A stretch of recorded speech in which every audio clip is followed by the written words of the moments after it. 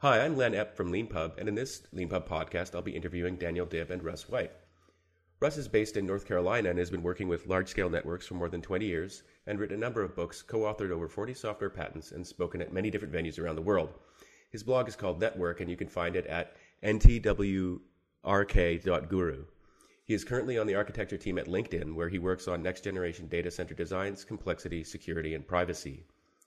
Daniel is based in Sweden and is currently senior network architect at Contia NetSafe. Daniel has worked on some of the most demanding networks in Sweden and is committed to mentoring new and promising engineers, and is a Cisco Learning Network VIP and a Cisco champion. You can find his blog called Lost in Transit at lostintransit.se.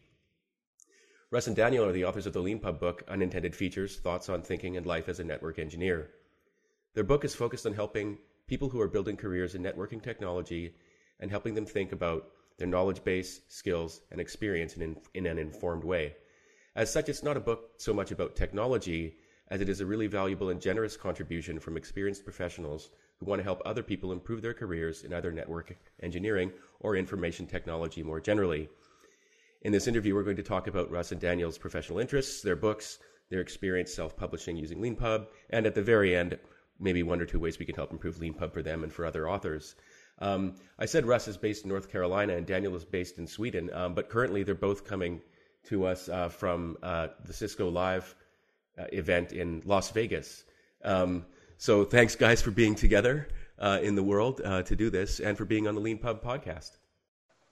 Thanks. I mean, I think you pretty much covered the whole thing, so we can just quit now. Thanks, Russ. Well, Russ, I guess why don't we start with you? I usually like to start these interviews by asking people for their origin story. So if you could tell us how you first became interested in being a network engineer and how your career got you to the point where you are now at LinkedIn. So I actually kind of fell into it accidentally. It wasn't something I was actually planning on.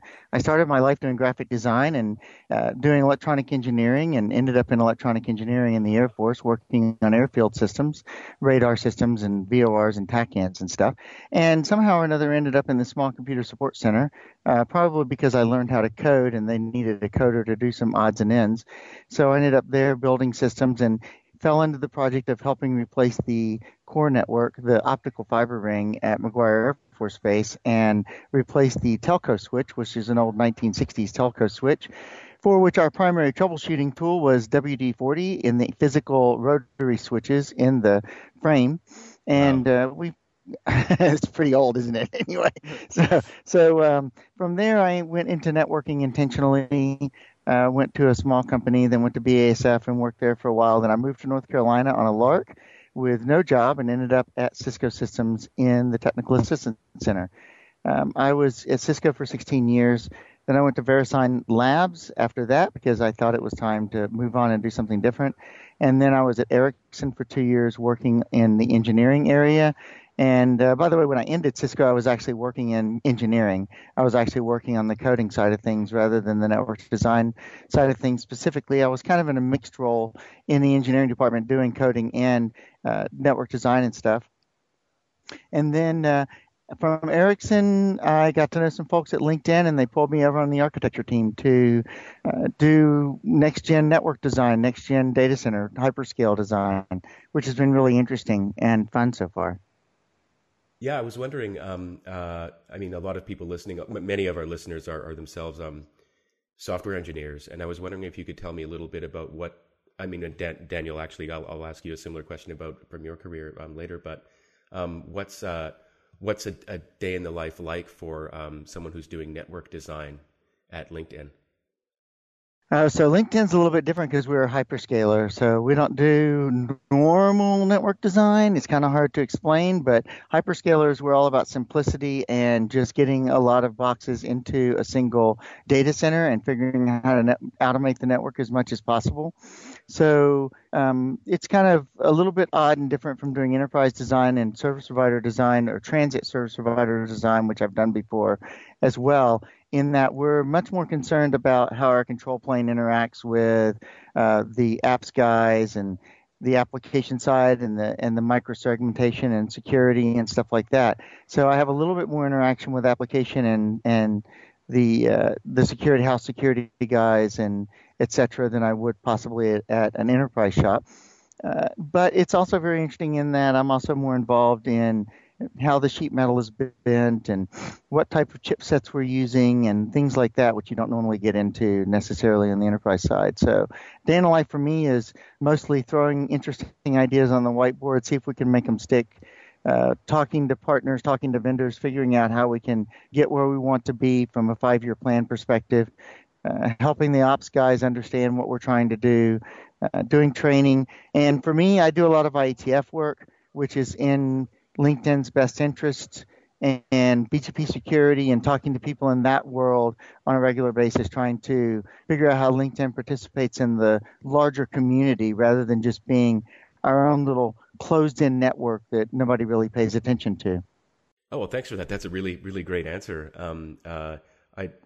Daniel, I was wondering if maybe now it's your turn. What's your origin story, and where are you in your career right now? Okay, so I guess my background came from growing up with the Nintendo and everything. Then I started to get an interest in computers, so I was using like the Commodore 64 and then the Amiga, and then I moved on to the PC world.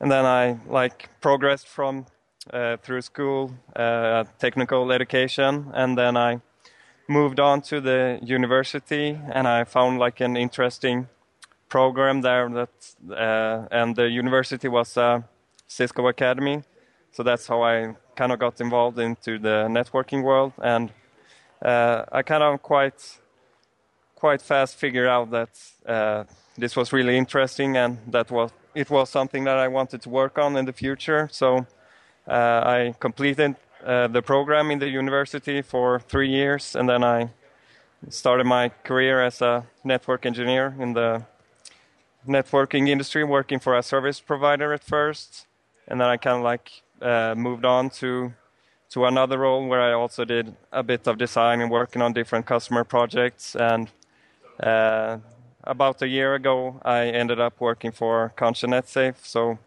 I'm working as a network architect, meeting with customers and discussing designs, doing a lot of writing and diagramming and explaining to people, and also acting as a subject matter expert in different technologies, helping my customers on different projects. And yeah, so I guess that's where I'm at right now. Thanks very much.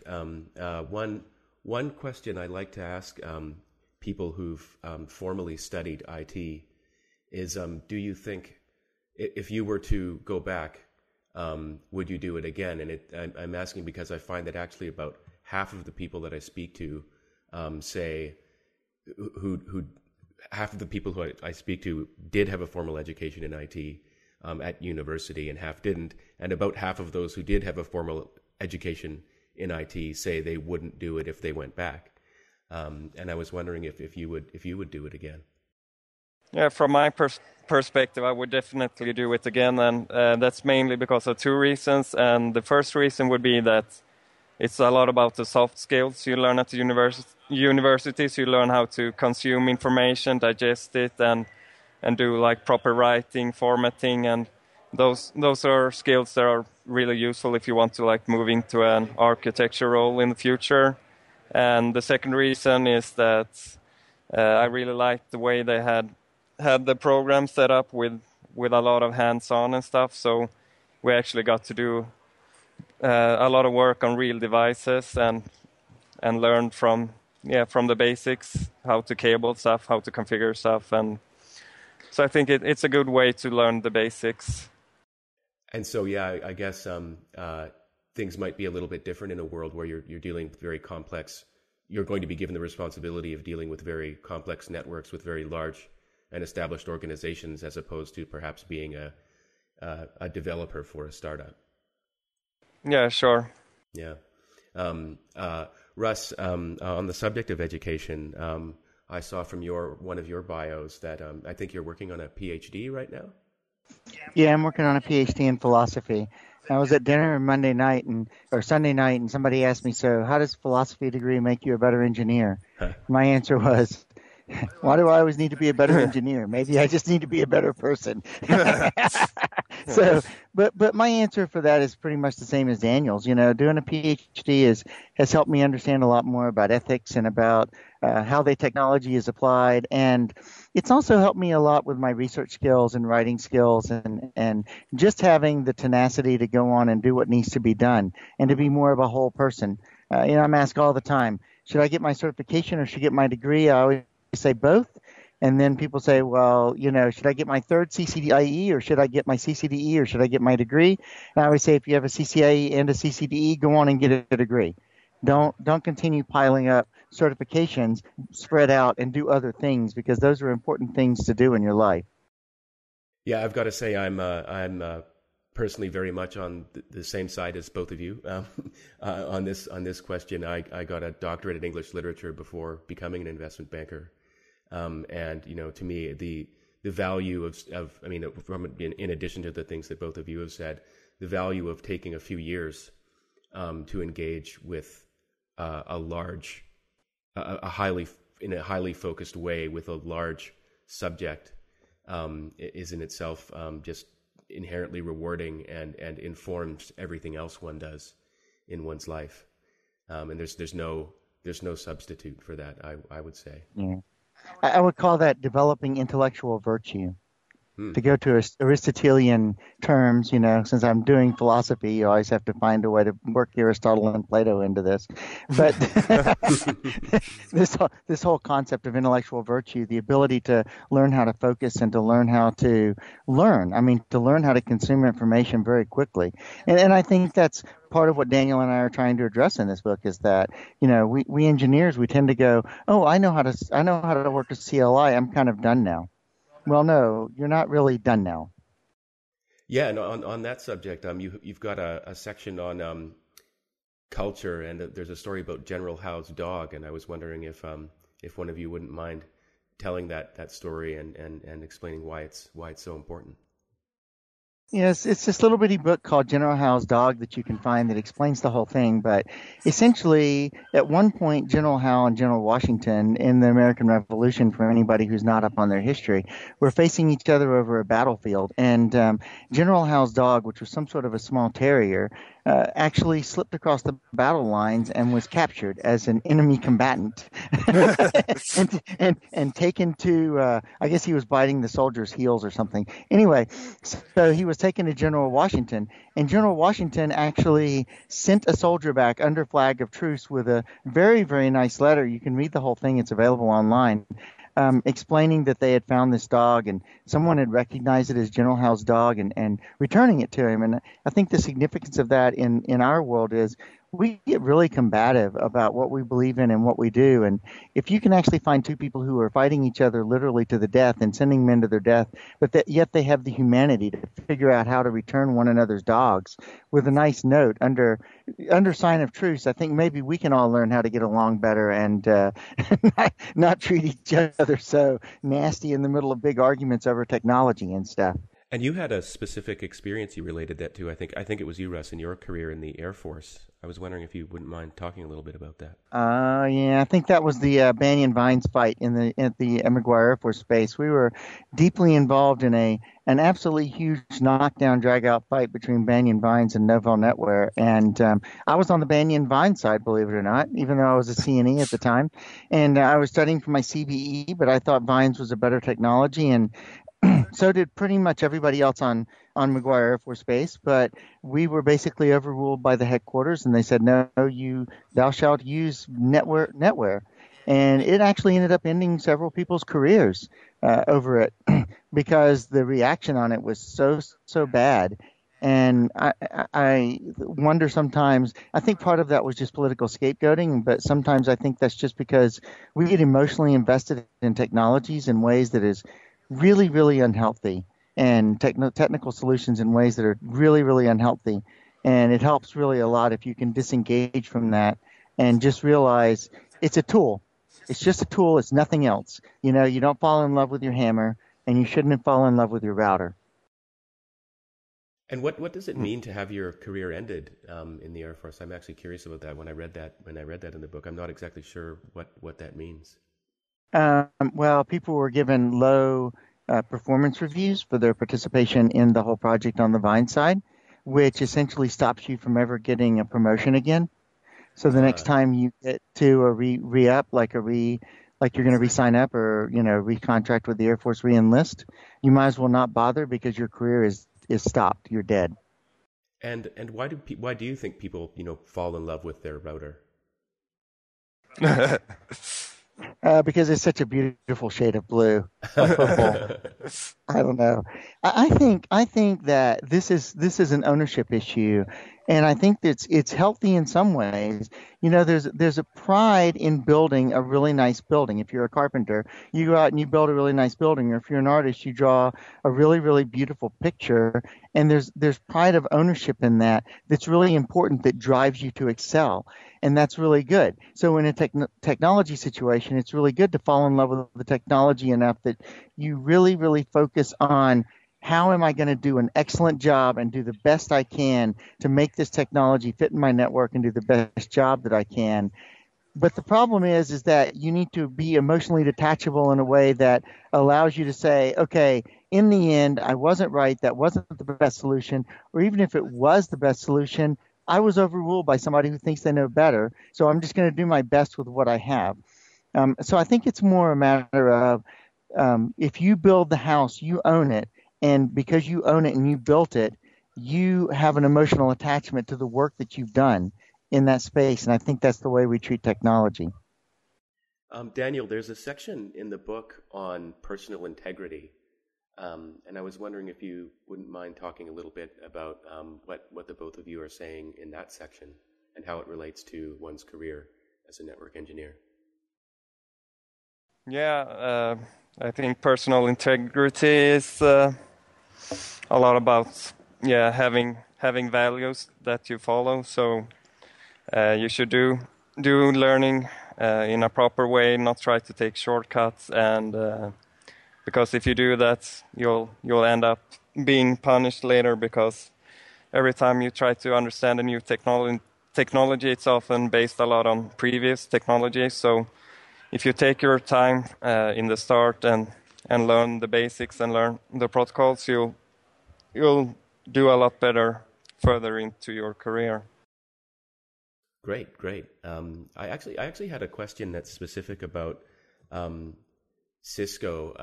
I interviewed Nick Russo, who I believe both of you know, very recently. He's got a new LeanPub book as well. So Daniel, for example, you work for Contia NetSafe in Sweden, but here you are in Las Vegas at a Cisco conference, and I was just curious about how that relationship works.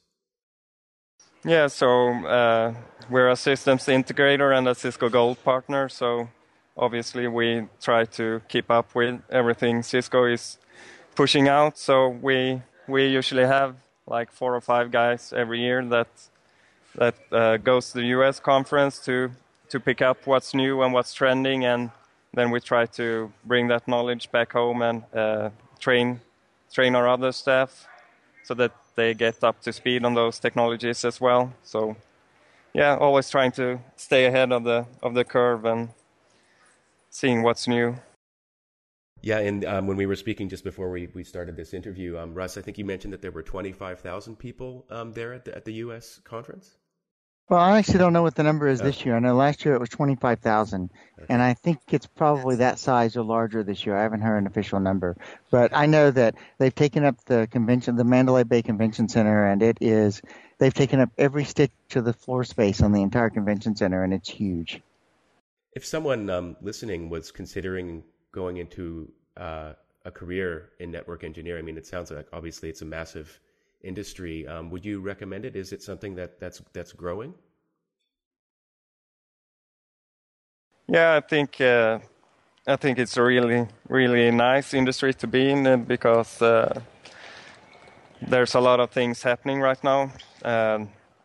In the last couple of years, it's really starting to pick up pace with all the new technologies and trying to move towards more of automation and software-defined networks and everything. So it's kind of an interesting place to be, a bit scary at the same time, but also really rewarding if you take the time to learn these new technologies. And Yep. Why is it scary? Yeah, because if you have like a current set of skills and then there's new job roles that's asking for new kind of skills, and if you don't have them yet, it can be like, it can feel a bit scary to if you can learn those new skills or not. So Yeah, in the networking industry, there's a couple of things we always say. One is nobody has a job more than 2 years. I mean, you just don't know what's going to be in 2 years, so you just might as well plot your own career path and not be too freaked out about or too concentrated on working for one company for the rest of your life, because it might happen and that would be nice, but it might not happen. So emotionally prepare yourself for that not to happen. And the second thing is we always have this thing about the half-life of any skill being about 2.5 years. So anything you learn today is generally useful for about 2.5 years, and it starts to taper off in its usefulness. In about 5 to 7.5 years, it's generally old enough that no one cares anymore. And this actually speaks to the whole concept of what Daniel was talking about before. When you learn a protocol or when you learn something from new, you need to learn the theory and try to understand it, and understand it at a level that helps you relate it to other things, so that you're actually building a level of knowledge that's not just surface knowledge. I just don't know how to configure something. I actually know how it works.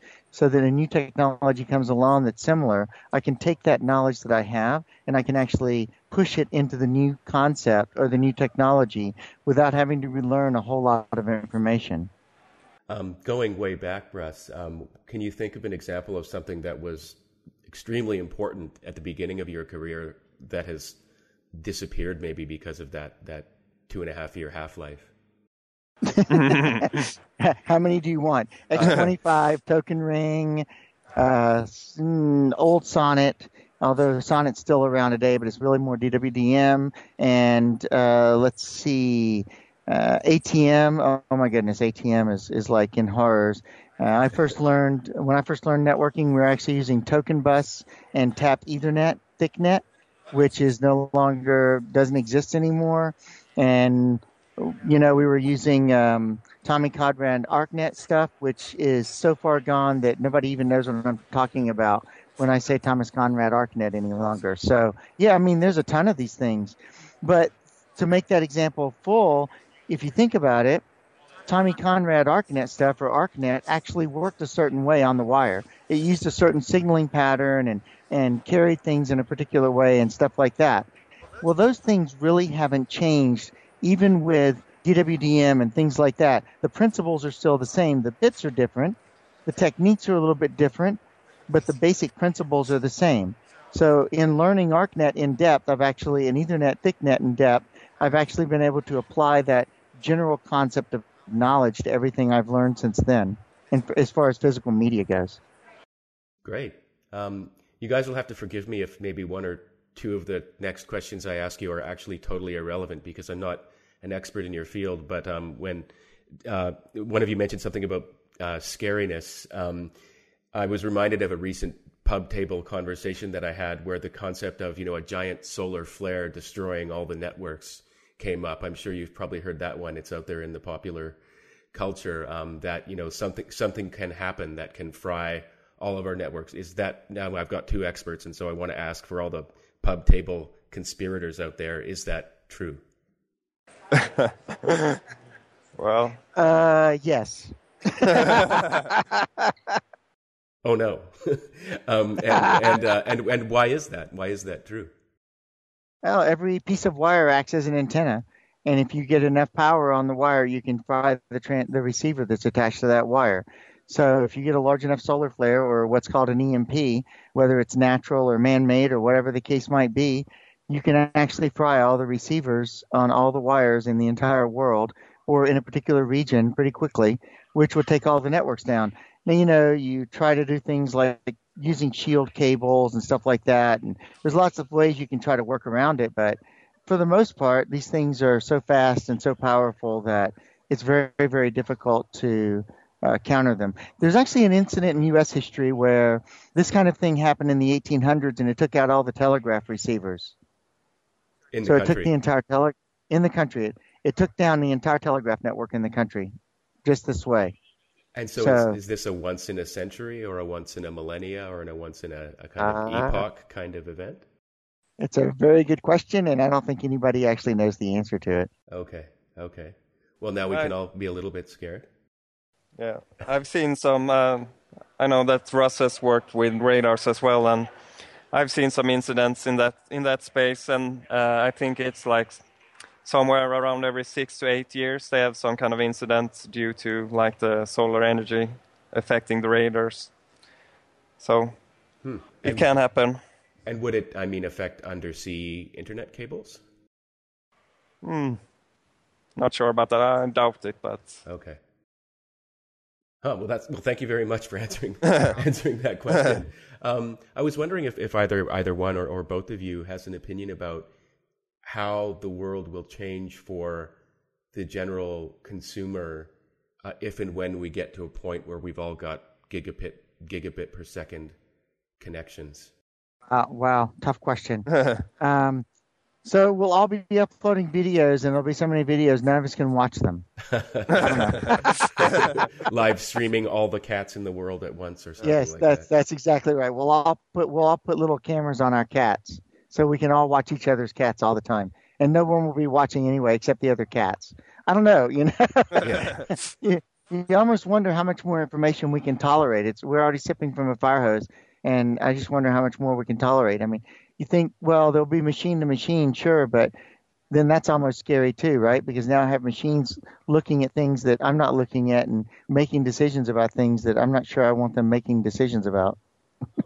So are you on the Elon Musk sort of Stephen Hawking side of worry about AI then, Russ? Yeah, actually I am. Yeah, it's a really hard question, and I think it is something that people should be concerned about. Right. Well, go back to philosophy, right? That's one of the things we all know our networks and we know our technologies, but we don't think about the ethical impacts of those things and what it means philosophically and culturally. And so we tend to just run off and go do what we can do, and we don't think about what we ought to be doing. So that's why one of the reasons I find philosophy so fascinating. On that topic, what is the subject of your thesis, if you've decided one yet? Oh, wow. Thesis, dissertation, or degree? The degree is in apologetics and culture. The dissertation is in the unintended side effects of the technological revolution. As a matter of fact, that's actually what I'm writing in. And what are some of those unintended effects that you'll be focusing on? So I'm looking at things like the Stanford Prison Experiment and the Panopticon and how people change under observation and how that impacts our social interactions on a personal level. Like my major professor actually will not buy things from online retailers because he values the personal interaction of actually walking into a store, even if he doesn't know the person on the other side of the cash register at a personal level. He just values that human interaction so much that he refuses to do a lot of things online as far as buying goes. So I'm trying to look at those types of things and look at how communities react and whether or not it fragments communities or in what ways does it solidify communities and what ways does it fragment communities? And then going beyond that, so that's the problem side of it, but maybe eventually start thinking about, well, how do you try to ameliorate some of this? How do you actually try to counter this in a way that's intelligent, or can it be countered? I'm not really even sure it can be, but. Yeah, you mentioned the concept of the panopticon, and for anyone listening who's unfamiliar with that idea, it was developed by Jeremy Bentham, I think in the late 18th century, maybe the early 19th century. And if you've ever seen an image of a prison where there's a guard that's in the shape of a circle and there's a guard in the center who can just kind of turn around and then see all the cells arranged around the periphery of the circle, that's a panopticon, and the idea is, or one version of a panopticon, and the idea is that you can make it so that everyone can be simultaneously observed. I guess this is one way of explaining it. So Russ, without the guard being observed, that's the interesting thing. Is the original one was set up with all these mirrors and stuff. Well, it was never really built, but it was designed with mirrors and stuff so that the prisoners could never tell when they were being observed, but one guard could observe every prisoner. That's right. I forgot that very important part of it. Yeah, that the the sort of brilliant and terrifying efficiency of the idea was, yes, based on the idea that the guard couldn't be seen by the prisoners themselves, so they could actually be in a situation where they're not being watched, but they don't know, so they have to behave as though they're always being watched. Right. And this is a fascinating metaphor, and I think extremely relevant in our era, where people are walking around not so much with Google Glass, although that might come back now that Pokemon Go is a thing. But people are walking around with their phones everywhere, and those phones have cameras on them. And in a sort of an analogous way, anything you do on social media can immediately make you a global villain or celebrity, because everyone can suddenly see it. So there is a sense in which in our world nowadays, I guess unless we've plugged out in some way or we're avoiding people, we sort of all have to act like we're being watched. And I guess there might be a connection between that and what you guys are writing about in your book, In Your Way, which is it's sort of a set of guidelines for how to behave in a professional context where one does need to act like everything one does is going to be assessed and is being watched. I guess there's not a question in there, more of an observation. But yeah, on that note, what led the both of you to blog about these subjects and then to get together and put together a book about it? I guess, Daniel, if you wouldn't mind answering that question. Yeah, sure, Len. So we've both been blogging for several years, and I kind of started out blogging when I started studying for my CCIE, and as I progressed in my career, I got more interested in network design and architecture and more about some of the soft skills, and I noticed that there wasn't a lot of people writing about these things, and I thought that was like some of the things that were missing for people to be able to get the information on how to develop their careers and their thinking. And then I started to get to know Russ, and I had noticed that he was like the main guy writing about these things, like the General House story and these kind of interesting blogs about how to think. And I got in contact with him and asked if he wanted to do some writing, and that's how we got started. So we started to take all of the stuff we had already written, and then we did some new writing and starting to edit it so it could flow a bit better in a book form, and hopefully people find it useful. We've already received some feedback from people that is kind of some unique content and that they're enjoying it. So hopefully it's like a decent sized book that's easy to consume and that will help you progress in your career and thinking, and that's the goal of the book, I think. So. And if you had some advice to give to any budding engineers listening to this podcast, if you could just get one thing into their heads at the beginning of their career, what might that be?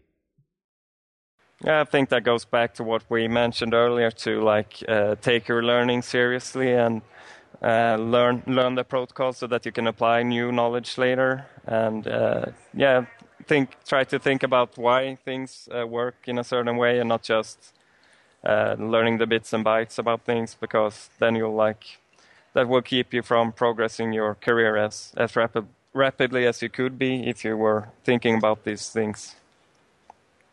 Russ, I was wondering, you've written a few books, and you say and also you've co-authored more than 40 patents, software patents, and I was wondering if you wouldn't mind telling us a little story about maybe one of the bigger challenges that you've had in your career where you overcame something, a challenge. A challenge. That is a hard question. So let me think. In the soft skills side, one of the hardest things for me to overcome is I'm actually a pretty big introvert. And so I've had to school myself, particularly in public speaking. I started doing public speaking maybe 20 years ago almost now, and it's still nerve-wracking many times when you're up there dealing with things. So I think one challenge I've had to overcome in my life, and is that this whole thing of just not liking crowds and not liking being in front of people and speaking, which I have come to peace with. I'm okay with it. And the biggest way I did it was just, if you're afraid of heights, you go to the Empire State Building and you walk out on that glass thing and you look down and you go, hey, I did that and nothing happened. I didn't fall and I'm okay. So maybe heights aren't necessarily so bad. And I wouldn't say it's that easy to overcome, but what I have found is when I face challenges like that, I just need to practice and be intentional about it and to be intentional about what I'm learning. So I think that's one thing is, when I first started, I was really afraid of being in front of people and being around and being in big crowds. And I went to the IETF and I pushed myself to go to the microphone and make comments. And I was called stupid, and I'm still called stupid today. So that's okay. I don't really care anymore, though. And so I think that's one of those things that you have to overcome. The emotional connection to your work. The first time I wrote a book, you almost feel like crying the first time it comes back from an editor and it's all completely red. So you go through that a couple of times, and you just have to learn how to emotionally detach yourself from those situations enough that you can work effectively and to be good. So I think those are the types of things that I think I've had to overcome in my career that have taught me more about being consistent and being intentional in what I'm learning and how I'm learning. There's technical challenges. I mean, there's always technical challenges that you run into, and it's that same skill set.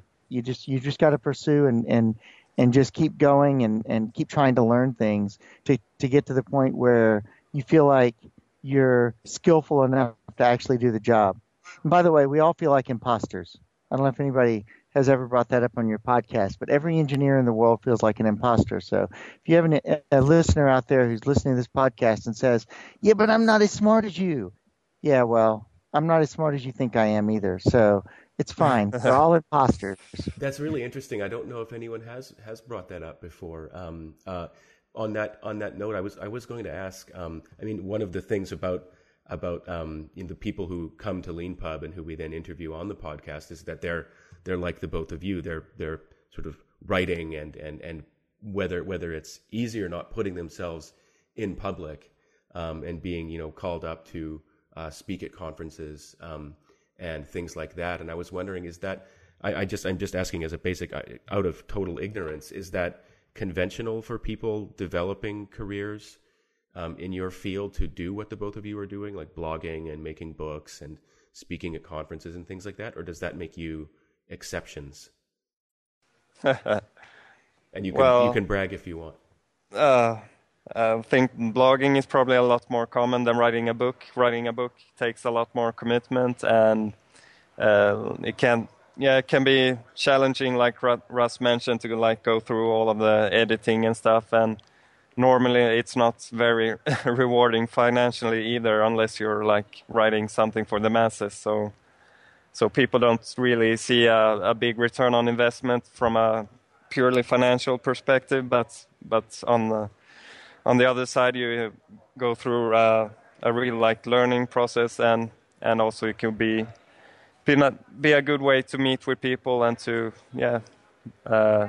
learn to connect with other people, and also could be nice to put on your resume that you've published something.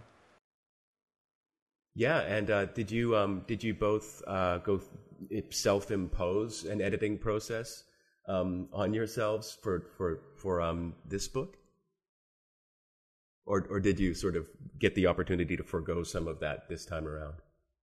Yeah, I think we kind of cross-edited each other's work in a way that was helpful.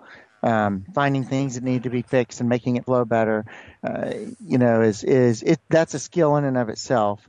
So we actually did not hire an editor, but we did cross-edit and we did pay attention to what we were trying to do a little more carefully than we might have perhaps with a blog post or something like that.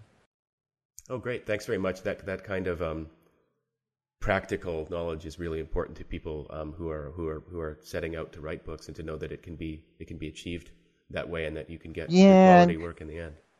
Yeah, I think it's important if you're doing co-authors to have each person cross-read the other person's material and edit it, because you want to get as close as you can to one voice in that situation.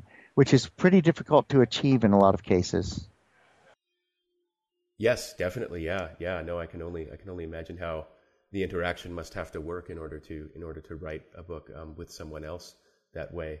I have one question about sort of selfish question to ask both of you about LeanPub, and it's now that I've got you here, if there was one thing if you could wave a magic wand and have us build a feature for you or fix a problem for you, what would you ask for?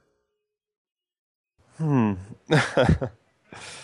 answer can be nothing. I mean, that would be kind of fun from our perspective. I think from the publishing end, it works really well. I mean, you could guarantee each author 10,000 sales, but I don't see how you're going to do that. So we'd love to be able to do that. I think it's been easy to work on the platform, and it's nice when you're co-authoring something, because some of the other platforms won't let you do that easily and split the income and stuff. So, yeah. Oh, thanks for that. Yeah, that's something we don't think about all that much. It's just something we built when it was pulled out of us by people asking, and we're like, well, of course, people should be able to co-author books easily.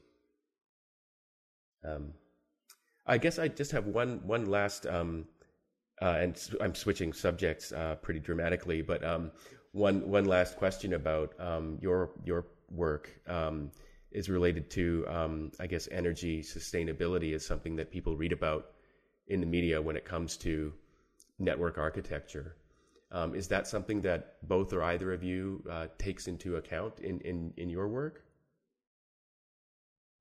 Do you mean like green IT or something like that? Yeah, like I mean that in a very straightforward, from a place of no knowledge perspective. I mean, is that something that day to day one has to build into one's designs or concerns? Well, I've seen some cases where we could propose to a customer that they buy new switches, and the power savings alone would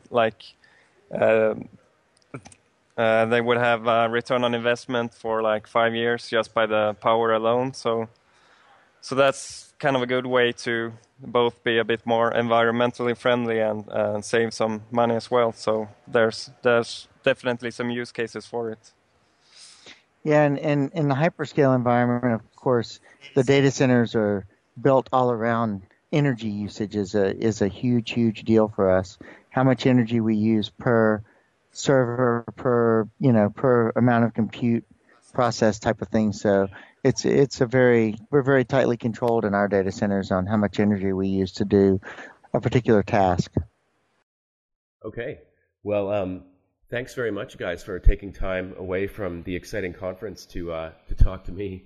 I really appreciated it. I think I certainly learned a lot, and it was great to have such a wide-ranging discussion about so many things. So yeah, thanks very much for taking part in the interview and for being LeanPub authors. Thank you, Len. Thank you, Len. This was great. Thanks.